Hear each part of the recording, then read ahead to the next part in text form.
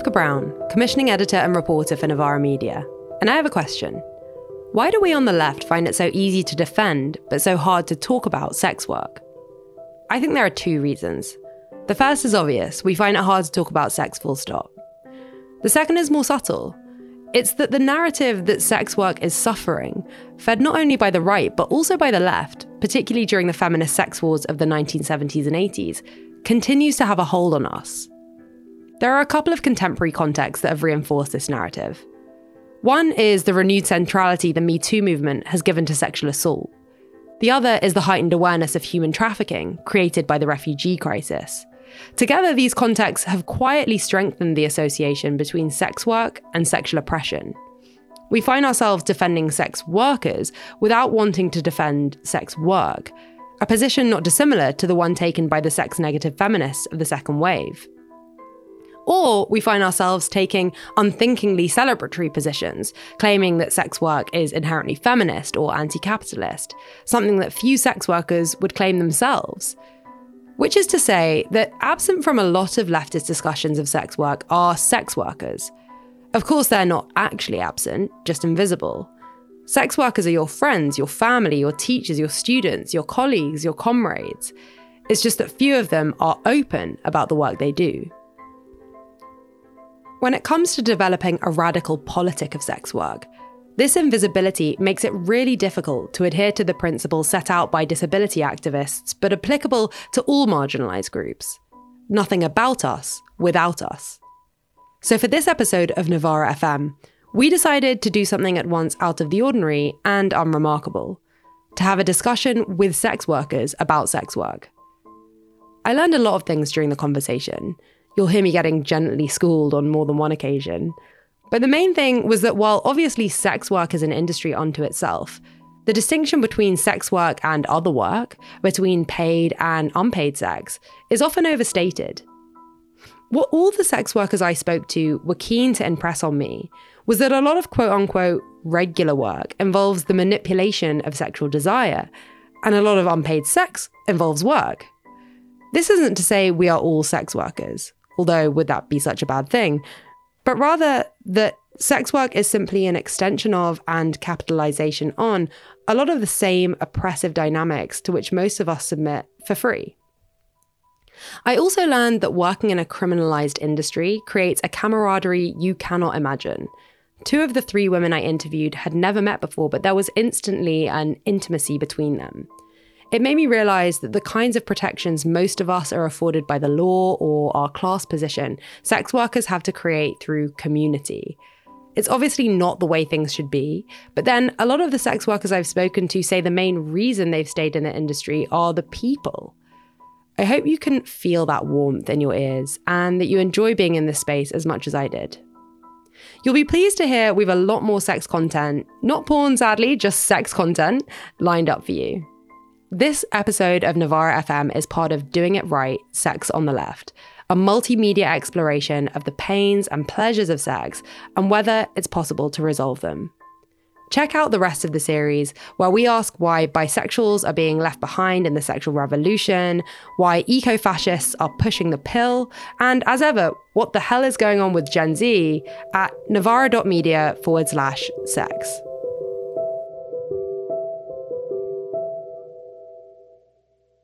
So I think I just wanted to start by asking you each to maybe introduce yourselves, telling us your name, the kind of work that you do, maybe how you became a sex worker or how long you've been doing sex work, and maybe also how you know each other. Well, I'm Bella. I'm coming up 5 years in the sex industry. I got into sex work because my ex-girlfriend was a sex worker, and she kind of showed me the ropes. When we split up, I didn't have any community, so I kind of was very grateful to start engaging with some of the organisations that are out there, like Swarm, and went to something called Hooker Breakfasts and met a few people, and eventually met April through a writing workshop that she was running as part of her arts and community organisation, Sexquisite. And yeah, I do full service sex work, so I generally have sex with my clients. I have, again, through April, tried a little bit of stripping. But yeah, I think my comfort zone is definitely with the physical in contact stuff. Cool. I mean, just briefly, has that changed at all during the pandemic, your work? Have you been doing other kinds of work, sex work, because of the pandemic? A little bit. I tried to kind of hone in some more solid regulars, but for various reasons I didn't feel comfortable doing online work. So I kind of had to make it work with what I was doing already and just be as safe as I possibly could. Because I went on universal credit, but obviously that doesn't really cover rent even. So I definitely had to retain a few clients and do my best to sort of have my needs met whilst also not getting sick. Yeah, okay, thanks. That's a really good intro. So maybe it makes sense to come to you next, April, fine. given that you know Bella. Yes, I'm April. I co-run Sexquisite events and Cybertease, that are 2 sex worker-led organisations. I started stripping at university quite a long time ago because I needed money, obviously, and then did a variety of different jobs. And then started performing like stand-up comedy and burlesque and things like that, and came back to sex work here and there. But actually, during lockdown, started doing sex work again because everything was closed. And that's when I set up Cybertease with some other sex workers. And yeah, I started doing online work during lockdown and then started doing escorting, which I'd never done before, because lack of money and needed to do that. So I didn't really think that was for me, but then as soon as I did these things, I realized that the boundaries that I'd put in place for myself were arbitrary and were mostly influenced by what society thinks of sex workers rather than what I actually care about doing. That's really interesting. Maybe we can come back to that. Just quickly, can you tell me a bit about what Cybertease is? Cybertease is a virtual strip club that we set up because all the strip clubs were closed. So we started doing events on Zoom, but we're going to start doing real life events now that things are open. And it won't be called Cybertease, surely. It's called like Cybertease Presents, or we perform with Queer House Party quite a lot, who are like these quite well-known queer DJ collective. And then Sexquisite is a company. We run cabaret events where all the performers are sex workers, and we're also creating a theatre show at the moment, and we also do workshops for sex workers and allies, and just lots of artsy things for the community and for allies as well, but mostly for sex workers because we are great. Cool. Thanks for telling us about those. We'll list them in the show notes. Thanks. Anna, do you want to introduce yourself? So my name is Anna. I started sex work only last year. I did full service sex work from the beginning. I started it completely on my own. I didn't know anyone, and Googled my way into it. And I knew Sexquisite before as a social media addicted feminist. I had come across it, but I had never dreamed of ever meeting Sexquisite creators and contributors in person. So yeah, sex work makes you meet fantastic people, but not in the way you think I mean it. Then I was really lucky that another sex worker contacted me once to ask for a reference about a client I had seen who wanted to see her and who was refusing to do some kind of regular security check she was running. I think the client was refusing to give her his last name or something like that.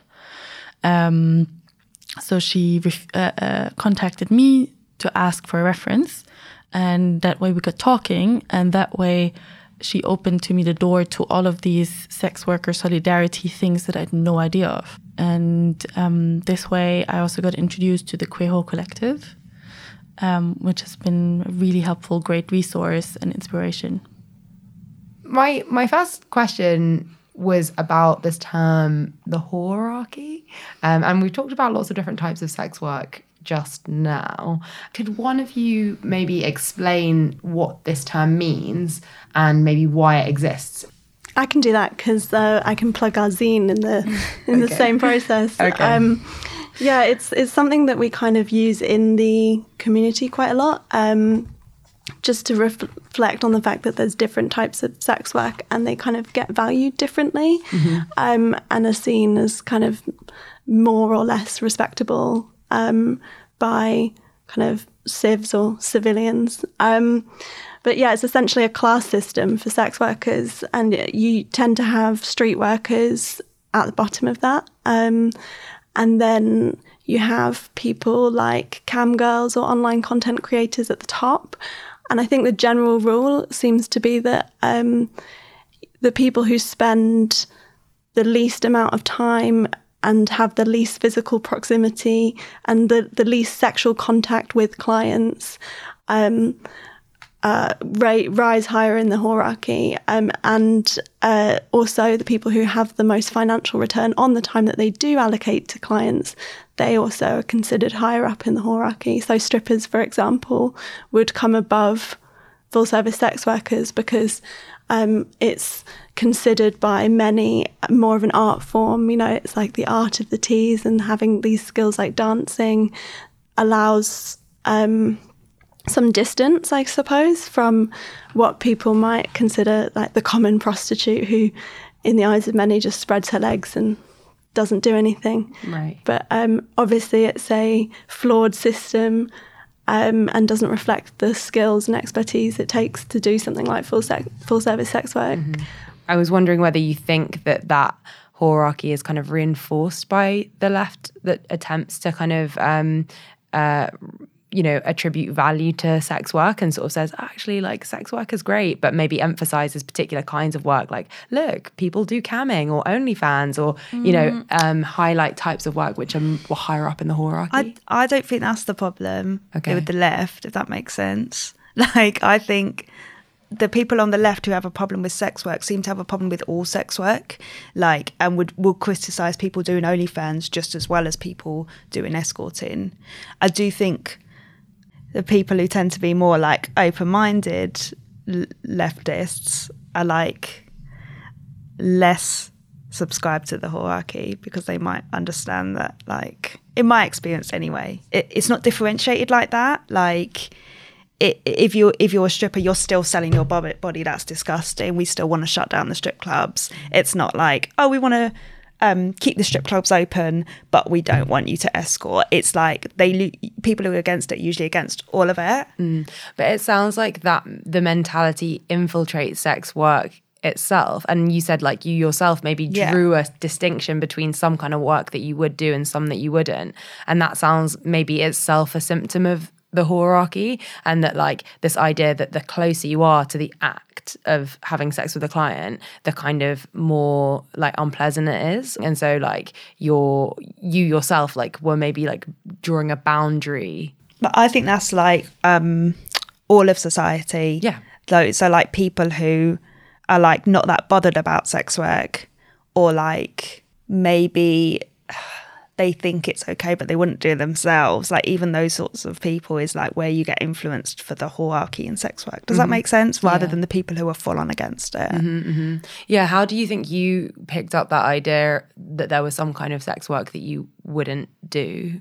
Like, why do you think you drew the distinction where you did? Do you want to say something? I think personally, the depictions you see in the media, because you have an idea in your head that you need to be Billie Piper in Diary of a Call Girl in order to be a kind of acceptable, glamorous version of a sex worker who could then maybe write a memoir about it. And it was all fine because it was a very wild, adventurous time of your life, when actually I've internalized the hierarchy quite often personally. For example, when I've been at my most in need of money and other resources, I've slash my rates down, and I felt shame about offering a service and charging less for it, as if that somehow devalues me, when actually it doesn't. It's just a sign that I, in that point of time, needed money, and that was the most resourceful,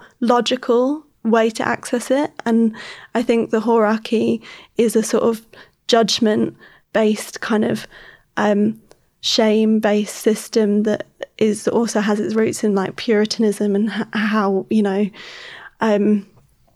the cleaner, in scare quotes, you are, and the less you kind of lower yourself to have contact with clients, and for how much you do that kind of thing, the more sort of human you're allowed to be. Yeah, go ahead. I think that the hierarchy is the commercialized version of slut shaming. Like, even if people have a lot of sex but don't earn any money with it, the more sex they have, the worse they're being looked at by society. Probably not the more sex they have, but the more sex, the higher number of different people they have, the more sexual partners they have. And I think when money is involved, this gets even more problematic. Yeah, I think that's a really good way of like explaining it. And it sort of shows how like the logic of the hierarchy isn't exclusive to sex work. It's like the same logic that we have towards all, like, you know, people and the amount of sex they have. The idea of a body count, and, you know, the whole fetishistic interest in someone's virginity and purity culture in general, and how it has its roots in patriarchy and colonialism. I think that's what is at play in the hierarchy. I've been wondering about this idea of, on the one hand, there's clearly a difference between sex work and other kinds of work, and that's why it's stigmatized, and that's why it's criminalized, and that's why, you know, it's treated in this kind of way, and why there have to be kind of networks of solidarity between sex workers, because it's a marginalized kind of profession. But at the same time, I sort of wonder whether this kind of treatment of sex work as a particular kind of work obscures the way in which sex, in various ways, like permeates lots of kinds of work, and how lots of us are like using and leveraging our sexuality in our work in ways that we don't always like to accept. Like, I was thinking the other day about how, you know, well, like the obvious one is like pop stars. People always talk about pop stars and how they're very sexualized. I mean, it's true. And they are selling sex and they're using their sexuality to sell records. But you could also like flirt with someone that you work with in order to get them to do something for you. You can also, like, people do this all the time. I mean, I don't, obviously. Why not? Why not? No, of course I do. Of course I do. Flirt with people all the time. I love it. But I'm saying that, like, we distinguish between sex work and, you know, the sex that we participate in subtle ways in lots of work. And I wonder whether you guys see that, or whether you think, no, like, sex work is different. No, it's ridiculous, because you can use sex to sell anything apart from actual sex. Like, yeah, you're right. They, you know, it's used to sell like movies, TV shows, like Shower gel. Exactly, shower gel. But like, you know, there were adverts for vibrators that have been banned because it deals with sexual female pleasure. Like, I do think it's, yeah, like some of it is the male gaze, and then some of it is people's like discomfort at sex, and like the idea that people, I don't know why people find it so uncomfortable that you would have sex for money, when like there are other things that people do for money that are way worse, like waitressing. Yeah. Do you know what I mean? But that, like, a lot of those professions, including waitressing, often involve like using your sexuality in your work. Yeah. And that's like a implicit part of someone's job, is to be sexy. You know how like flight attendants have to like wear they have sexy like a uniforms. full-on dress code. Yeah, it's like, yeah. But no one wants to say flight attendants, do they? No. But like, do you think that like there's some benefit in that, in trying to draw attention to the sex that's kind of inherent in a lot of work, or is that like not really a winning argument for like sex work activism? I would like to draw attention to the phenomenon the other way around. I would like to draw attention to all the work that's included in regular sex. Are we going to talk about this, or shall we talk about this now? Yeah, let's talk about this. I was also going to ask about this. Do you mean like that it's not just sex that's involved in sex work, or not just...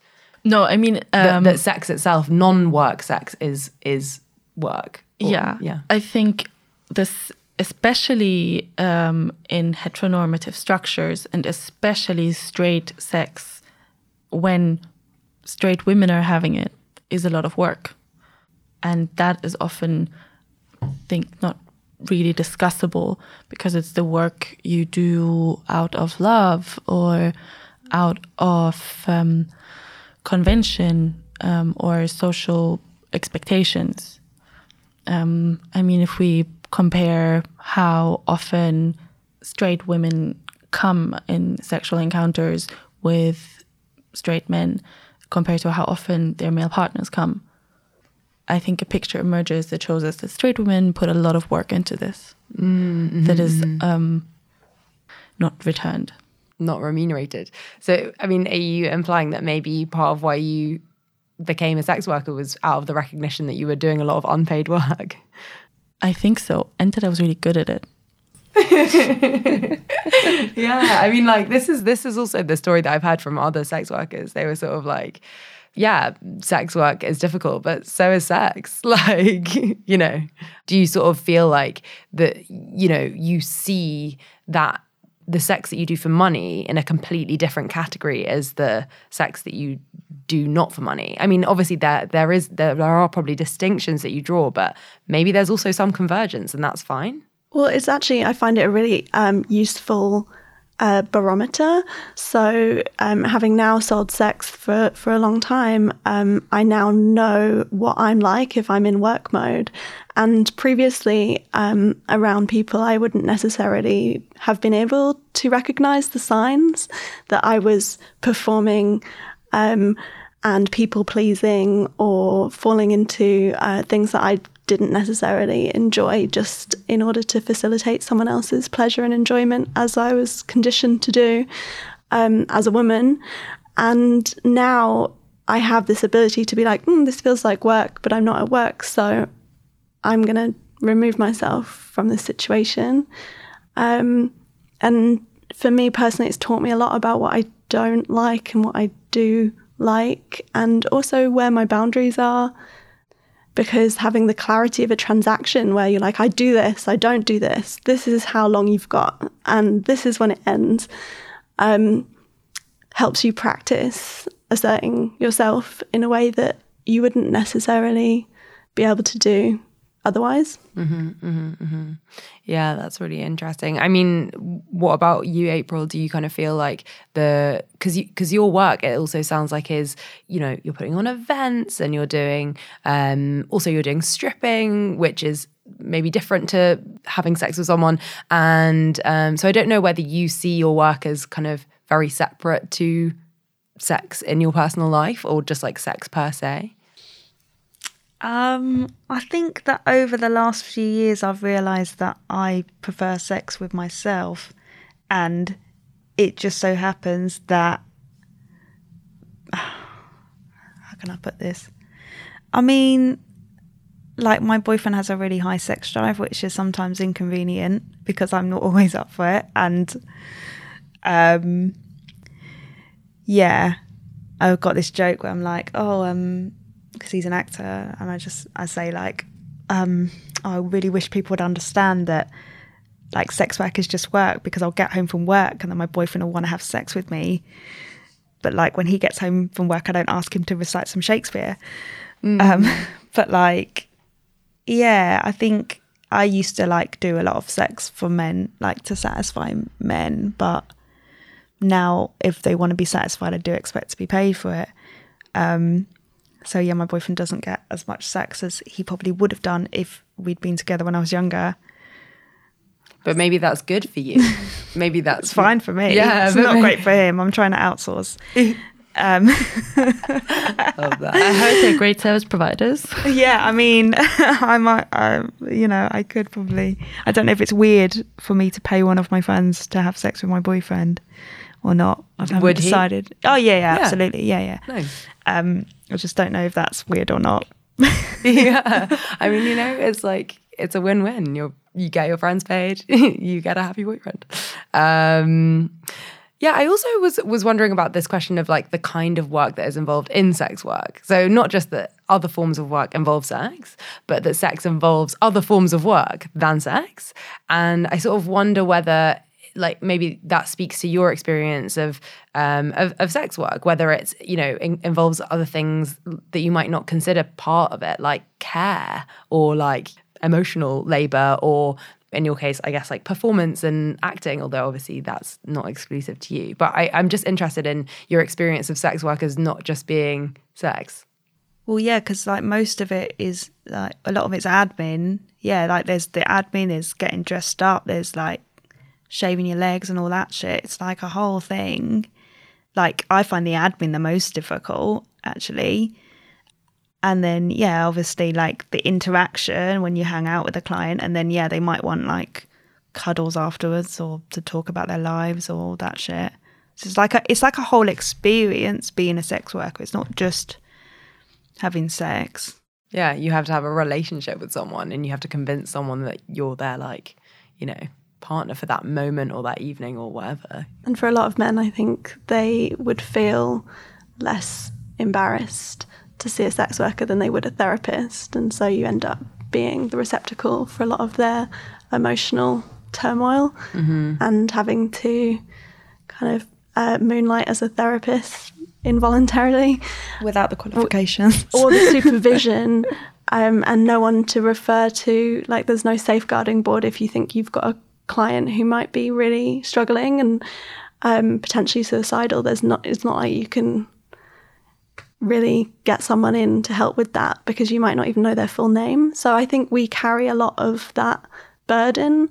I find my easiest clients are the ones who want to fuck and just, they're like, right, so suck my nipples, do this, and then that's my fantasy complete. I love that personally because it's so straightforward.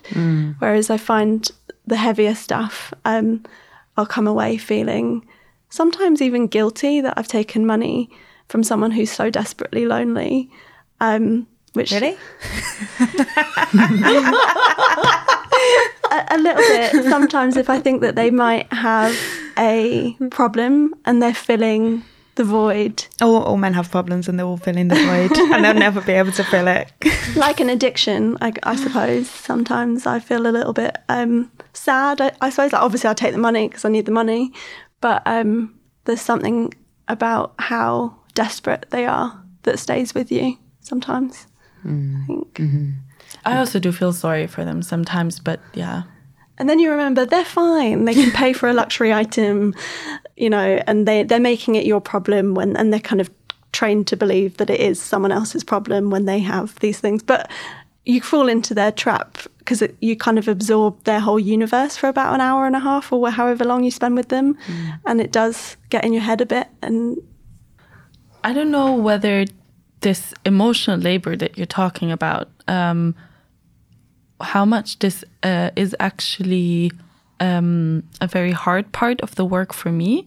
I would agree that the admin beforehand, as in like scheduling, but then also the safety and background checking things, this is hard work. And then this emotional labor of being the therapist, it isn't easy, but I must say, I think with practice that got easier, luckily. Or I don't find it almost interesting, I must say. But maybe I've also been lucky. I've never had suicidal clients or obviously suicidal ones.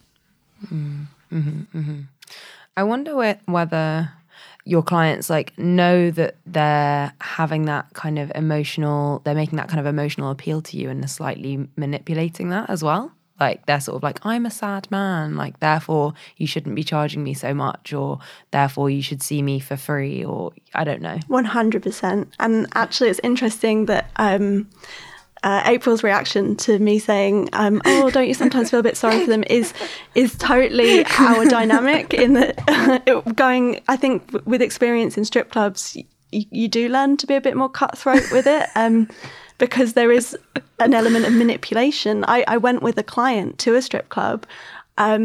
And he told me, "Oh, the point of going to a strip club is to feel powerful because they need your money, and you sit there and you talk to them and you know that they really want a private dance with you and you feel like you've got this leverage over them."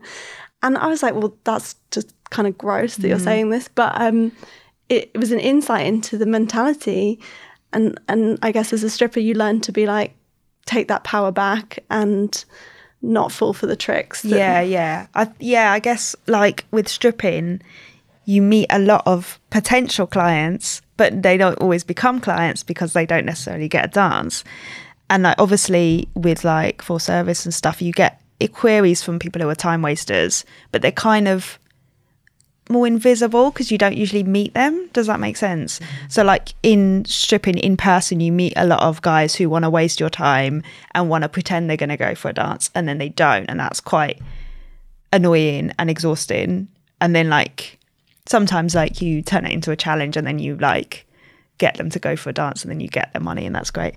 But yeah, so maybe that's why I have less patience. I don't know. I wonder also about the experience of working in with a group of sex workers, you know, because obviously like I know people do duos and group stuff, but it's, I mean, I don't know, maybe less common because it's elite, it's criminalized. But like as a stripper, you are working with other workers and in a more kind of like legalized sort of framework. And I just wonder about the experience of that, because obviously like, so, you know, the UK does legalize certain forms of sex work, and whether there's something different about working in that environment, both in terms of like the kind of having colleagues. We can talk about that in a minute. I'd really like to know about the experience of having colleagues. It's really nice like having people to work with, but some strip clubs can be really bitchy, and because like the society we live in likes to pit women against each other, there's this like idea that you're each other's competition, and some women do subscribe to that. But actually if you work together, then it's a better environment and you can all make money. It's like there's enough for everyone. So like it is nice sometimes, and like when I've like made really good friends with like the other workers and stuff, that's been really good. It's like it's cool to like have people to hang out with, and like then you like go do double dances together and stuff. Do you feel like you learn though about kind of, I don't know, that it kind of politicizes you somehow by kind of like making you understand like the industry that you're working in and the kind of, you know, the power dynamics a bit better, because you kind of can talk to your colleagues about stuff like, you know, there and then, rather than having to seek out forums and breakfast clubs and like all this stuff? Like, yeah, I think I might be wrong, but I think the Sex Worker Union kind of like it started in strip clubs because it was a group of workers at a place that needed help and needed to like deal with the management not being great to them. So because now it's called United Sex Workers, not United Strippers. So and obviously can help other forms of sex workers, but it's because it's a union, the main place that it's useful for is a strip club, because a strip club is legal, and yeah, there's like a lot of you there and there's power in numbers. I think what's happened now is like, you know, there's all these WhatsApp groups and we talk to each other a lot more. So I think like even when I first started stripping back in the day, there weren't these WhatsApp groups and these like activism and these like sex worker breakfasts and things. Like I think social media has like made sex workers come together a lot more as well, while also trying to shadow ban us off every platform. Yeah. I mean, that must have been your experience, Anna, because you said you started sex work like a year ago during the pandemic, I guess. So yeah, so you must have only really had that access virtually. Yeah, and the few moments I've had of collaborating and working together with other sex workers were actually really empowering. And I've learned a lot about my own rights and about my position and what is reasonable to demand. And I can say 100% that letting sex workers work together in one household, which is criminalized as a brothel, letting them work together would be empowering. Yeah, because you already work together, just not in a physical space. Like, well, sometimes you do, but you're collaborating in all sorts of ways. You talked about vetting people for others, and collaboration is like, it sounds like an essential part of sex work. You can't be safe as a sex worker unless you have friends. Like, I was talking about my sex worker that I know, and she takes money transfers and checks in on people. It's like so intimate, the kind of collaboration. You're in each other's bank accounts. It's yeah. The person who I co-founded the Queer Whore Collective with, we met on a paid booking. It was a foursome, and I've met most of my closest sex worker friends through work, and it's a really funny experience where you meet, within about 5 minutes you're having sex, stealing little glances where you can, a lot of like wink or eye roll when the client's busy, elsewhere. And afterwards, there's usually a moment where you're sort of decompressing together, and there's a lot of like seeking reassurance, I find, afterwards, like, oh, do you think that went all right? And it's just cathartic to be able to process a booking with someone else and get a read on what they thought of the client. And like, if one of you's on your period and you've had a sponge up there, like, to stop the blood coming out, then you can have someone to help get it out, because it's usually stuffed up so high that it's almost impossible to get out for a while. So it's just all these really intensely intimate acts that it would take ages to do with your friends that you meet in other walks of life. But with sex workers, you do it immediately, and that's such a bonding experience that it kind of makes sense, like, for one thing to lead to another, and you actually become friends. That's quite beautiful. You talked about processing stuff, and I was just thinking about how earlier you said you feel like a bit of a therapist sometimes, and I wonder whether any of you have had the experience of trying to talk to like therapists or professionals about your work. Like, I'm in therapy, and sometimes I'm worried about what my therapist thinks of certain parts of my life. And I don't know, do you feel like most therapists are sex work positive, or would you be wary of, like, picking any old therapist for fear that they might be a bit swarthy?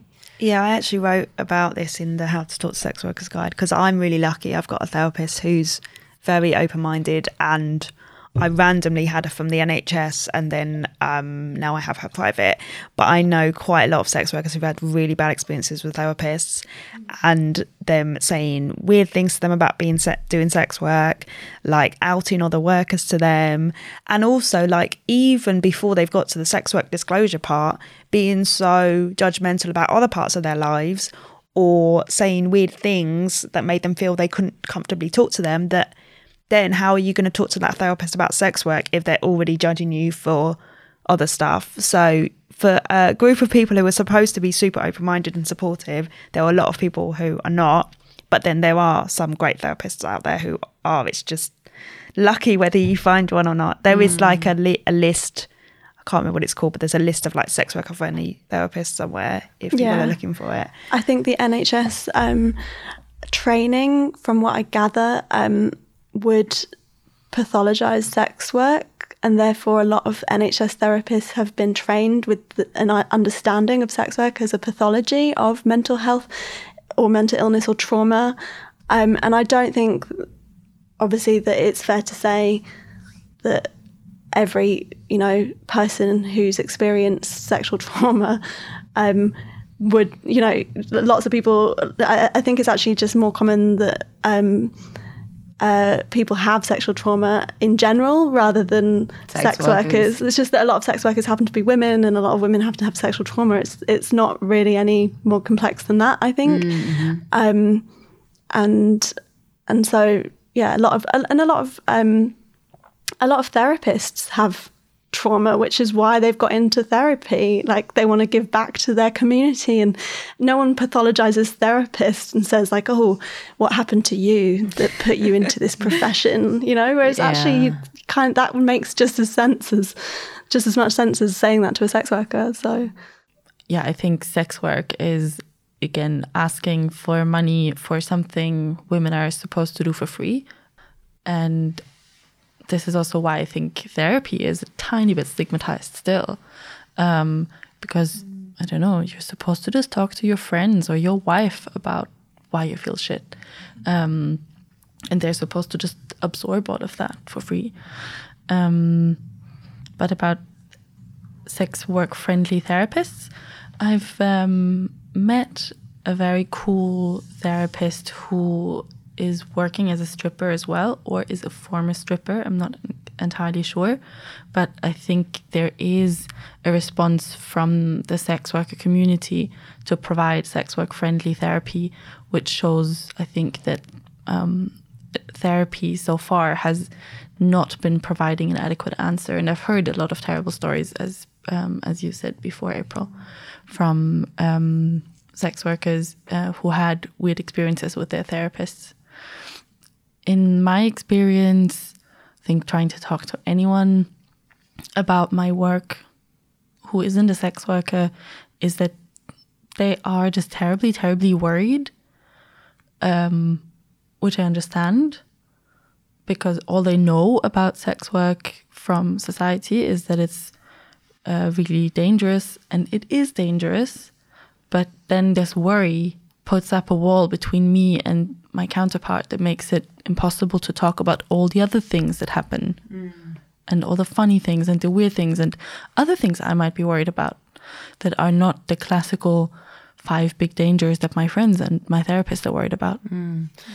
This actually links to another question which I was kind of talking to you guys about a bit earlier, which is this idea of like wanting to complain about sex work to people, to therapists, to friends, but being afraid to reinforce negative stereotypes about sex work. So wanting to be like, oh my God, I had the most shit client, but then being worried that your friends are going to be like, oh my God, did he assault you? Or was he dangerous? And just being like, no, he was just an idiot, you know? Or it's more that if the fact that they would probably say, oh, then why do you do that then? Or why don't you stop doing that? Whereas like in another job, you might have a really bad experience, but you wouldn't be like, oh, well, why don't you give up being a doctor? Or why don't you stop doing admin? Do you know what I mean? Like there's the like responsibility that is put on us for the way that people treat us, which is completely wrong.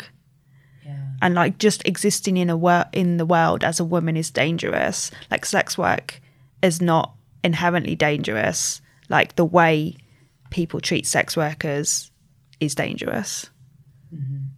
And like when your friends are like, oh, are you safe? Like you never used to ask me that when I was having one night stands all the time, but like now I'm doing it for money. Like you want to ask me if I'm safe. It's like, I don't know. And so I'm sure it comes from a good place sometimes, but it's just the way that sex workers are portrayed in the media is just so like extreme. It's either like, oh, poor victims, or like promiscuous, like crazy sluts. Like, do you know what I mean? It's like there's no in between, or there's no like, oh, we're actually just normal women, and you have no idea how many sex workers you've met or sat next to on the bus or have served you in a coffee shop, or actually might be working at your law firm or might have operated on you, because they're like literally sex workers are in every walk of life. Yeah. I just wanted to say about like being concerned about your safety. I also think I get a lot more, are you safe? When I take money for my for the sex I have, rather than when I didn't ask for money for random sex with strangers. And I mean, I think it does make a difference that people feel entitled when they've paid for your time. But in my personal experience, that has not been the case that much, that money makes men more entitled than they already are. Yeah, most of them already entitled. It's just, I mean, this is something that we were talking about a bit earlier as well, which is like this idea of sex work clients being somehow like it feeds also this idea of like sex work clients are a particular kind of guy, when actually like just like they're all random regular guys. Yeah, again, like it's just kind of the same with sex workers. Clients are like sitting next to you on the bus and going to work, and they work in your office, and like you're not going to be, you wouldn't not give like a client a job because he sees sex workers. But like if you went to like a really I don't know, like big finance company or something, and you said that you were a sex worker, they might not give you a job because of it. But it's crazy how like it's okay to be on the other side, but yeah. But in your experience, have sex work clients been kind of particularly different, or, you know, generally different to men that you meet in your personal life? I don't know. They're just sadder and lonelier. I think, yeah, they literally could be anyone. And one of the curses of being a sex worker is that you, well, at least for me, I can't help but imagine all of your like male friends and family members as clients, like, because you realize that they are family members and friends, they are just normal people. And so then when you get like a message from your grandpa or something that says something annoying, and I'm like, oh, that's such client vibes, he's acting like a client and he's so annoying. It's really weird when you realize that actually they are just people. It is a bit surreal in a way, because we are trained to believe that like they are these other people, and they are like dark and sinister types who, or the other stereotype is that they are you know, really poor hygiene and like disgusting in quote marks, and because they've had to pay for it, they're the type of like sex workers see men who no one else would ever want to be around. But it's not like that, you know. Sex workers have quite stringent policies about hygiene and safety, so. Yeah. How would you feel if someone that you found out that someone that you knew was a sex work client? I mean, you mentioned paying for your boyfriend. I know boyfriend. People who are sex worker clients. Yeah. And also, like, if you've ever been in the strip club, then you're a sex worker client. Like, do you know what I mean? Like, if you've ever watched porn, do you know how, like, 99% of men watch porn? So, like, all men are clients. Yeah. Do you know what I mean? And lots of women too. And lots of women. Were you going to say something, Anna? Yeah, about this. Are your clients different people from the men you hang out in your everyday life? I mean, paying a sex worker is not exactly cheap compared to the average income, I think. And especially compared to the average income of the men I hang out with for free. God, that sounds horrible. All your poor male friends. The charity male friends. So maybe that's also because my average is, or my experience is just limited after just under a year of sex work. But I like to think that the people I've seen as clients they do come from all walks of life, and there's a big variety of people. And I would say these are people who are considered quote unquote normal.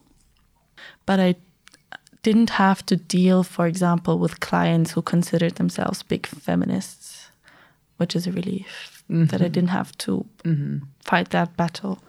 And I would hope that, I think most of my male friends have some solid feminist values to a certain extent that I think would make it a bit difficult for them to pay a full service sex worker. But of course, watching porn, going at least being quote unquote dragged along to a strip club for a bachelor party has definitely happened and makes people sex work clients. I've had discussions with people who didn't know that I did sex work at the time, who said that they couldn't see a sex worker because I think they all say it's they understand why people do it. They support decriminalization, but they say that they themselves wouldn't want to buy the time of a woman for sex. They wouldn't want to buy sex for feminist reasons, because they only want to have sex for free, But yeah, as I'm saying it, I do realize. Because it's interesting, because it kind of goes back to what, I mean, you've all said, which is this idea that like the sex that you have for free often involves work, and that like men who think they're having sex with women who aren't sex workers often are having sex with women who are doing sex work, maybe not even knowingly, work that they wouldn't refer to as sex work. Also, like if you're a proper feminist, then you would want to pay a sex worker for sex, or just to chat to you. You know, if they're that much a feminist, tell them to pay a sex worker to talk about feminism instead of. Or if you're that much of a feminist, then I don't know, just pay a sex worker for nothing. Be a pay pig. Yeah. But I guess this kind of goes back to a kind of question that often like bugs me, which is like, if on the one hand sex work is regular kind of work, just like other kinds of work, why do sex workers often share this kind of hatred of clients, and that kind of rallying against clients being something that really like unites sex workers and makes people feel closer? And it's kind of similar, to like when you work in a job and you hate your bosses. Like it's people who are like within your workplace who don't always treat you very well. So that is kind of where it comes from, and people seem to normalize that. Like that's okay to like be like, oh, I hate my boss. Mm-hmm.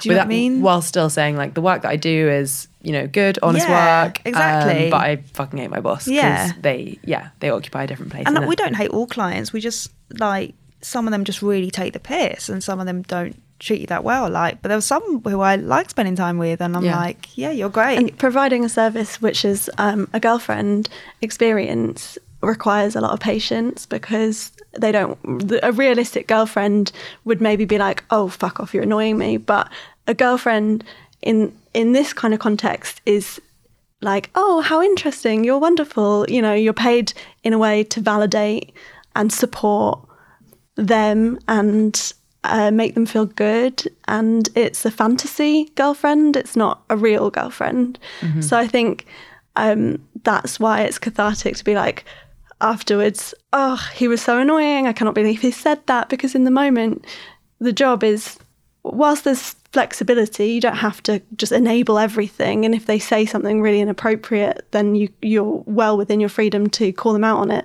But I find sometimes that, you do have to be careful how you say things. If you want return customers, if you want to keep their business, they need to leave feeling like they've had a really good time. So it is annoying. It's just a vent, but it's not because, I guess the thing that I'm trying to get at is like, it's not because you think that people who buy sex are like particularly bad people, like necessarily. No. And there's nothing bad about like being the kind of person that buys sex. It doesn't say something about you as a person or about you as a man.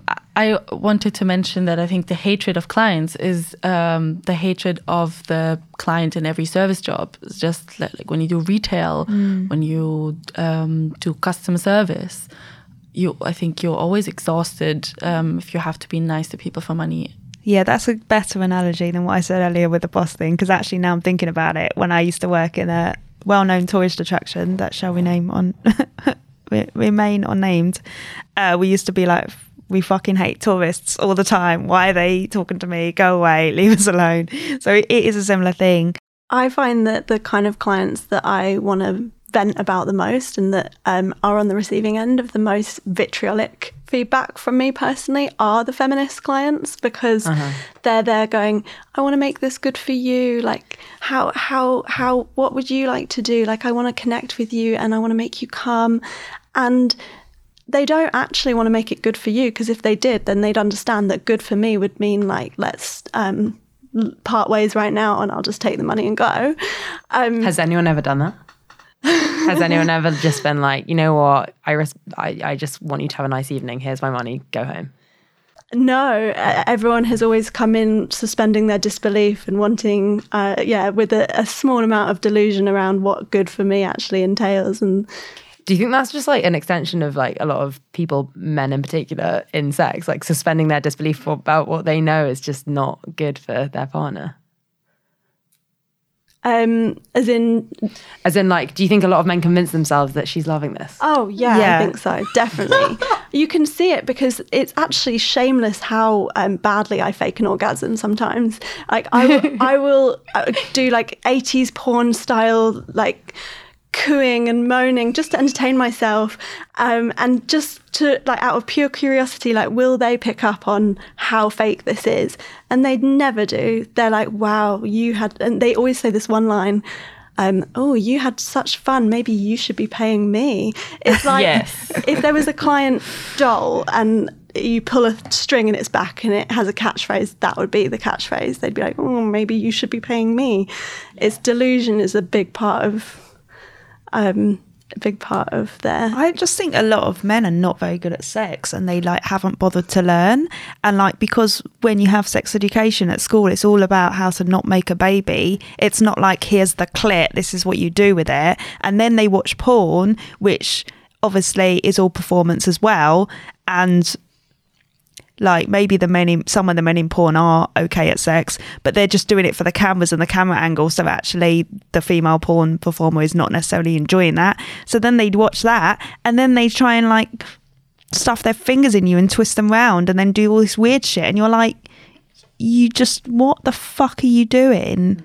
But what you're saying kind of implies that if men were better educated about sex and women's pleasure and more attuned to, like, I don't know, women's psyches and thought about what women felt and thought, that they maybe would just pay you to go home. If they were more empathetic with women's experience sexually generally, that in a way, like, men wouldn't be paying women to have sex with them. So is there a bit of a...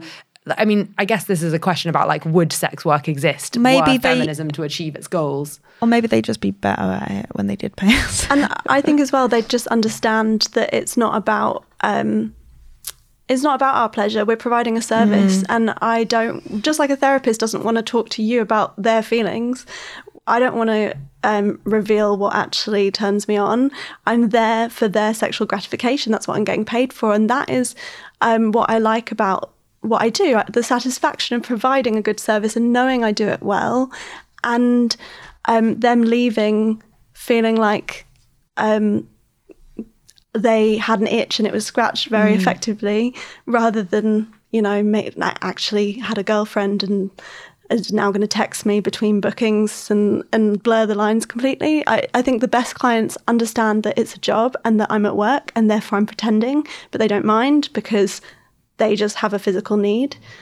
It's straightforward that way. Mm-hmm. I find it super difficult, this question, would sex work exist in the feminist utopia? Because that was one of the first things I learned from talking to other more experienced, more radicalized sex workers, was their clear hatred of clients and of men who pay for sex. And because I was a bit ambiguous about this, I was like, of course, I don't feel shame for selling sex. And I don't really know how to evaluate the people who pay me for sex. I took this on an individual basis, but I didn't have a solid, and probably still don't have a solid political answer as to how I feel about men paying for sex. And I've met some really smart, intelligent sex workers who are very cool, who say selling it is cool, that's what we have to do. But the men paying for it are utter trash. Mm-hmm. Not only by how they are, and who they are, but by this act of paying for sex. Mm-hmm, mm-hmm. Yeah, that seems like it's kind of difficult to square. I mean, from what you were saying, Bella, it seems like there is an ideal world of sex work, and there are good clients, and they're the ones that kind of recognize that you're doing a job and that that take the service rather than like kind of entertain the fantasy of, you know, your enjoyment. And so maybe that's kind of what you're getting at, Anna, that like most of the men who pay for sex are basically deluded and kind of exemplifying patriarchy or misogyny, but that it doesn't have to be that way, and there could be a world in which we just are like, sex is a need, I need someone to fulfill it. You were talking about, April, like I think that's quite a good example of maybe a more utopian feminist kind of model of sex work, which is like someone has a need, he needs it fulfilled, someone wants to fulfill it, and if you were to pay your friend to have sex with your partner, it would be quite different, I imagine, from a lot of the like clients that, you know, some of the bad clients that you've talked about. He'd be like, great, okay, I know what you're here for, thanks very much, wham bam, thank you ma'am. Yeah. Correct me if I'm wrong, but it does feel like there are more ways to be a sex worker now, and you often hear sex workers saying that like, oh, it feels like everyone's becoming a sex worker. Is that what you feel? And I sort of wonder whether how you see kind of the prospect of the industry growing, and whether there's like a danger in people like joining who don't really understand like what sex work involves, and maybe have been given a bit of a simplified or idealistic impression of the industry, and kind of have been facilitated into, you know, becoming sex workers without really understanding what that means. So like when like lots of influencers join OnlyFans and then they kind of profit from like the sexualization of themselves and their body, but then they maybe don't do any activism to support sex workers or don't speak out about sex worker rights, that can be a bit annoying. If they've got that huge platform and then they're making lots of money from that, like that when Bella Thorne made an OnlyFans and then she put pictures of herself in her underwear and then she lied to her fans. She said she was going to sell them fully nude pics. Then they paid $200 and then she just sent them a pic of her in her underwear.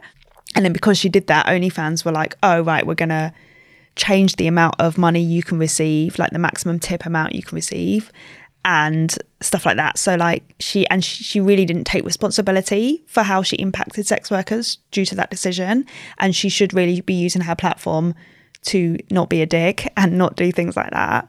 So yeah, I do think there were some people who see it as like, oh, just try it out. Oh, a bit of like sex tourism kind of thing, like sex, like is that a thing? Sex tourism, a tourist in our sex work.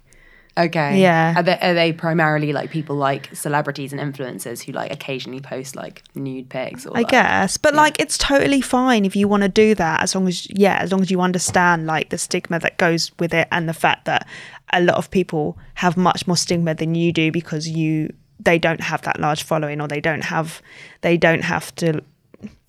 might have to like show more to earn the same amount of money. And that like also you can kind of further stigmatize sex work accidentally, like I guess Bella Thorne kind of did by being like, I'm going to share a nude pic. Oh no, wait, that's like bad, so I won't do that. Yeah, exactly. If she just shared the nude pic, it would have been fine. Yeah. The fact that she then was like, oh, actually, I would never do that. Yeah, actually made it worse. Yeah. The kind of sex tourism by people of doing tourist trips into the sex industry and into the cultural repertoire of the sex industry that I'm worried about. It's like, I think similar to what you mentioned, is when mainstream pop stars and influencers are using, for example, stripper outfits and shoes and aesthetics, or for example, pole dance in their videos, and make money and gain following from quoting a culture of oppressed people that is effectively not theirs, but then they go back to their very stable posh lives. That makes me mad sometimes. Yeah, it's a form of cultural appropriation. Yeah. And like you feel like people like that maybe have a responsibility if they are going to incorporate sex work in their, you know, for example, if they're pole dancing, that is, I guess, a form of sex work, in their videos, for example, that they need to back that up somehow with kind of explicit support for like sex work and kind of a recognition of the of what they're doing. Yeah, I think the thing is like sometimes there's no way to know whether these pop stars or whatever, I sound so old saying pop stars, have done sex work or not, because there's so much stigma about doing sex work. They might have been sex workers and not want to talk about it because they think that they will get so much like stigma from the media. So like FKA Twigs had like, I think she had like a cam performer or pole dance or something in her video, and then she was kind of forced to come out and say, no, actually I did used to be a stripper or hostess, which I don't know, is like a euphemism. She did work in the sex industry, but she had to do that because people gave her so much shit about having this aesthetic in her videos. So it's really difficult sometimes to know whether you're attacking the right people or not. Yeah. And like, it might just be that they don't want to tell people because of how they think people are going to react. So it's kind of like a catch-22 situation. And the other thing is, I think people say, that celebrities coming out as ex-sex workers is usually the line, contributes to the normalisation of sex work, which I think in itself is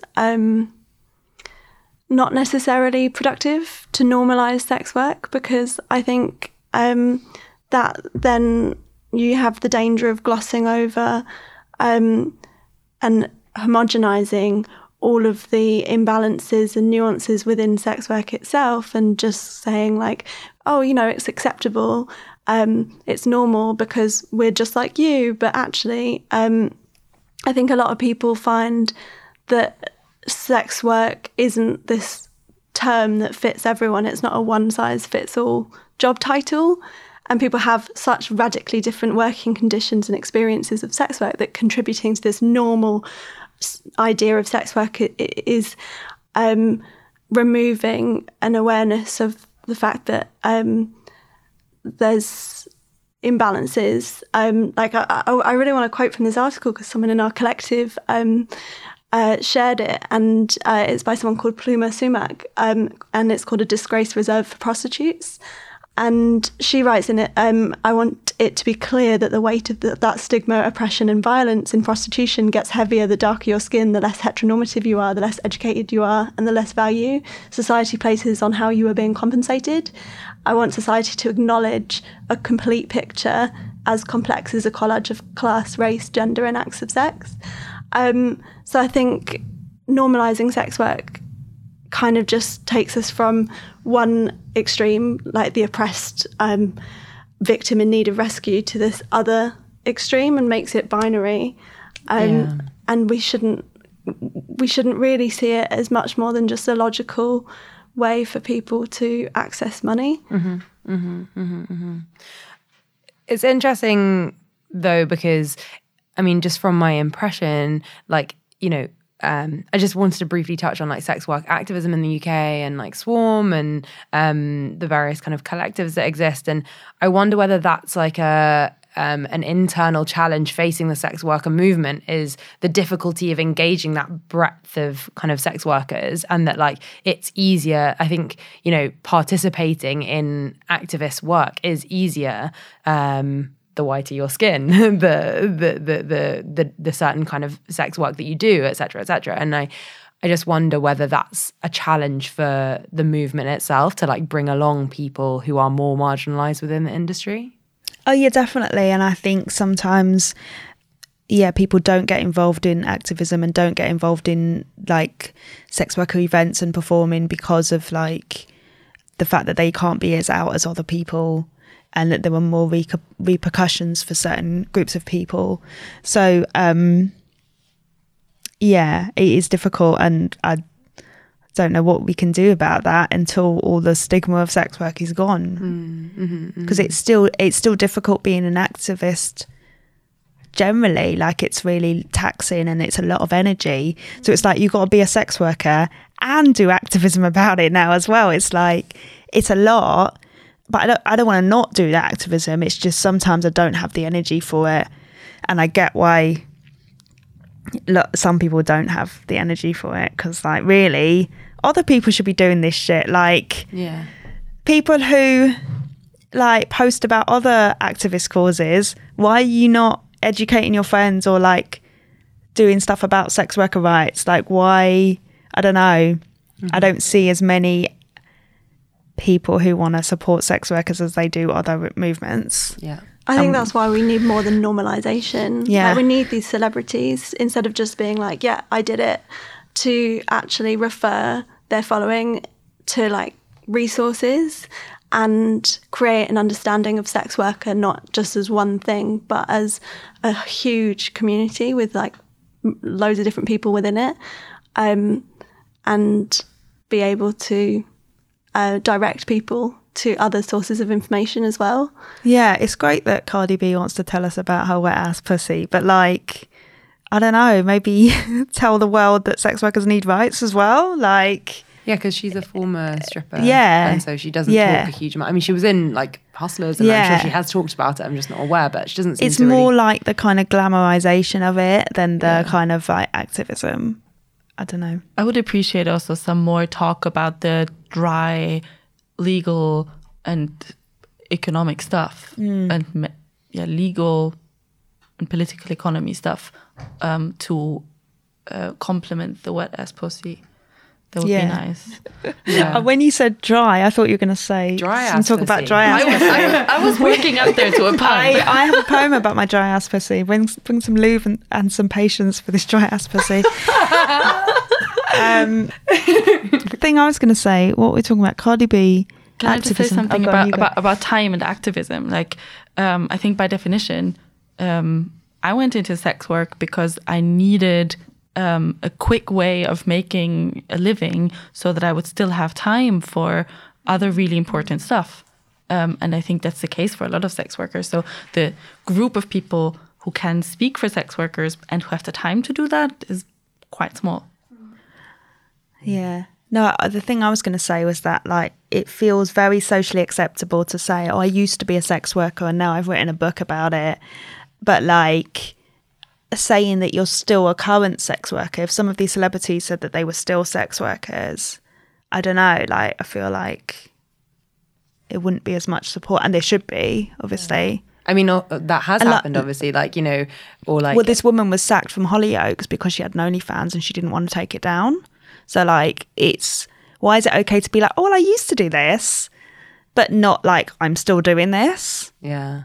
Or as we said earlier, like, I'm still doing this in my work on Hollyoaks. Yeah, exactly. Yeah.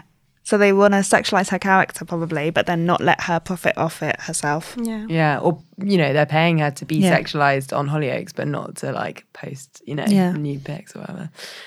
Because obviously Novara's audience are people who are broadly, you know, on the left, although I'm sure there are lots of hate listeners. I sort of wonder whether there's things that you'd like to say to them about how the left kind of maybe gets it wrong sometimes in its attempt to like support sex workers and ends up sort of like not really supporting them. And as you say, like pushes for things like normalization or things that sex workers don't really want. And it's like, thanks, but no thanks. Maybe give us this instead. Like, don't give us your this, give us your that. Don't give us your, you know, likes on Twitter. Give us your like time. By our zine. We actually wrote a zine as a collective called How to Talk to Sex Workers. And it has 9 pieces in it. Each one's written about a different kind of relationship dynamic. So there's something about being an ally. There's something about being a friend, being a romantic partner, dating a sex worker, being a family member of a sex worker. And it's all just based on lived experience and people's struggle and tension, but also like the love and the harmony that come out of these relationships. So I think that would be probably the most productive thing you can do, because not only would you be paying for sex worker art, but you'd also be learning about how real sex workers want to be treated by the people around them. And you'd be listening to that, which I think is much better than kind of coming in with a performative allyship and saying like, oh, I believe in decrim, and you know, it's great to hear, but sometimes it doesn't really do much. And also, like, maybe talk to your friends and explain to them why we want decrim and why we want more rights. Like, yeah, there just seems to be a massive divide in like so for example in Labour there's like MPs who really want the Nordic model, which is disgraceful, and then there's like Labour for decrim like people, and then there's like Lynn Brown and someone else who like really support sex workers. So like, sort your shit out. Like the people who, because they won't listen to us, like people who are swerves do not want to listen to us. They will like block us on Twitter. They won't reply to our well-written arguments. They don't want to engage with us. They don't treat us like people.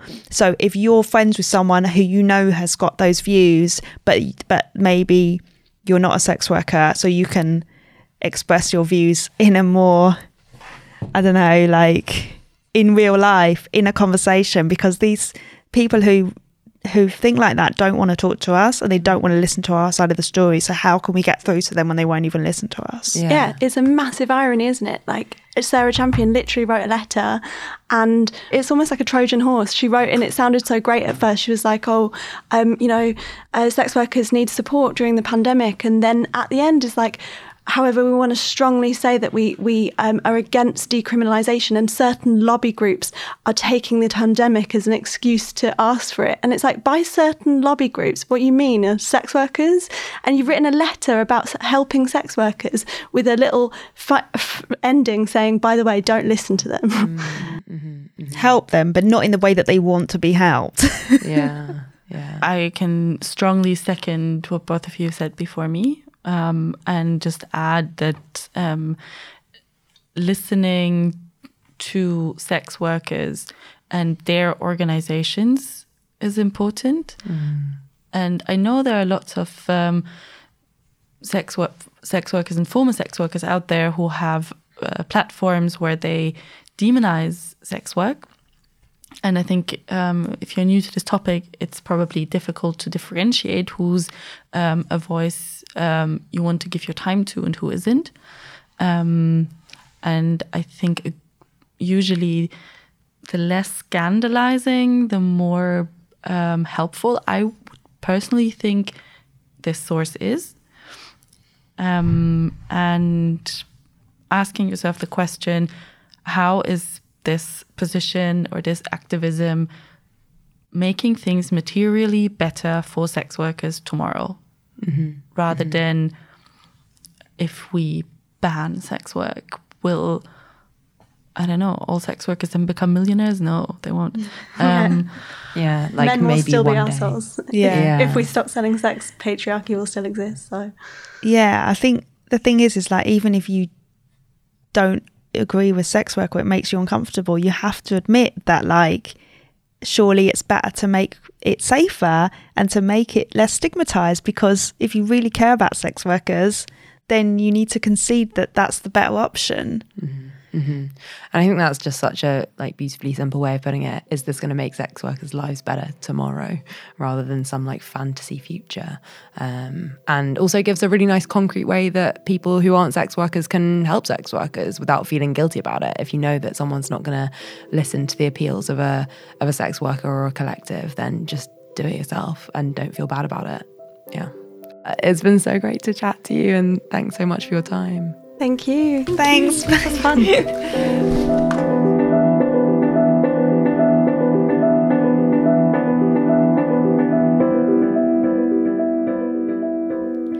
If you've made it this far, thanks for listening. As I said at the top of the show, this episode is part of Doing It Right, Sex on the Left, a multimedia exploration of the pains and pleasures of sex by Novara Media. Check out the rest of the series at novara.media/sex.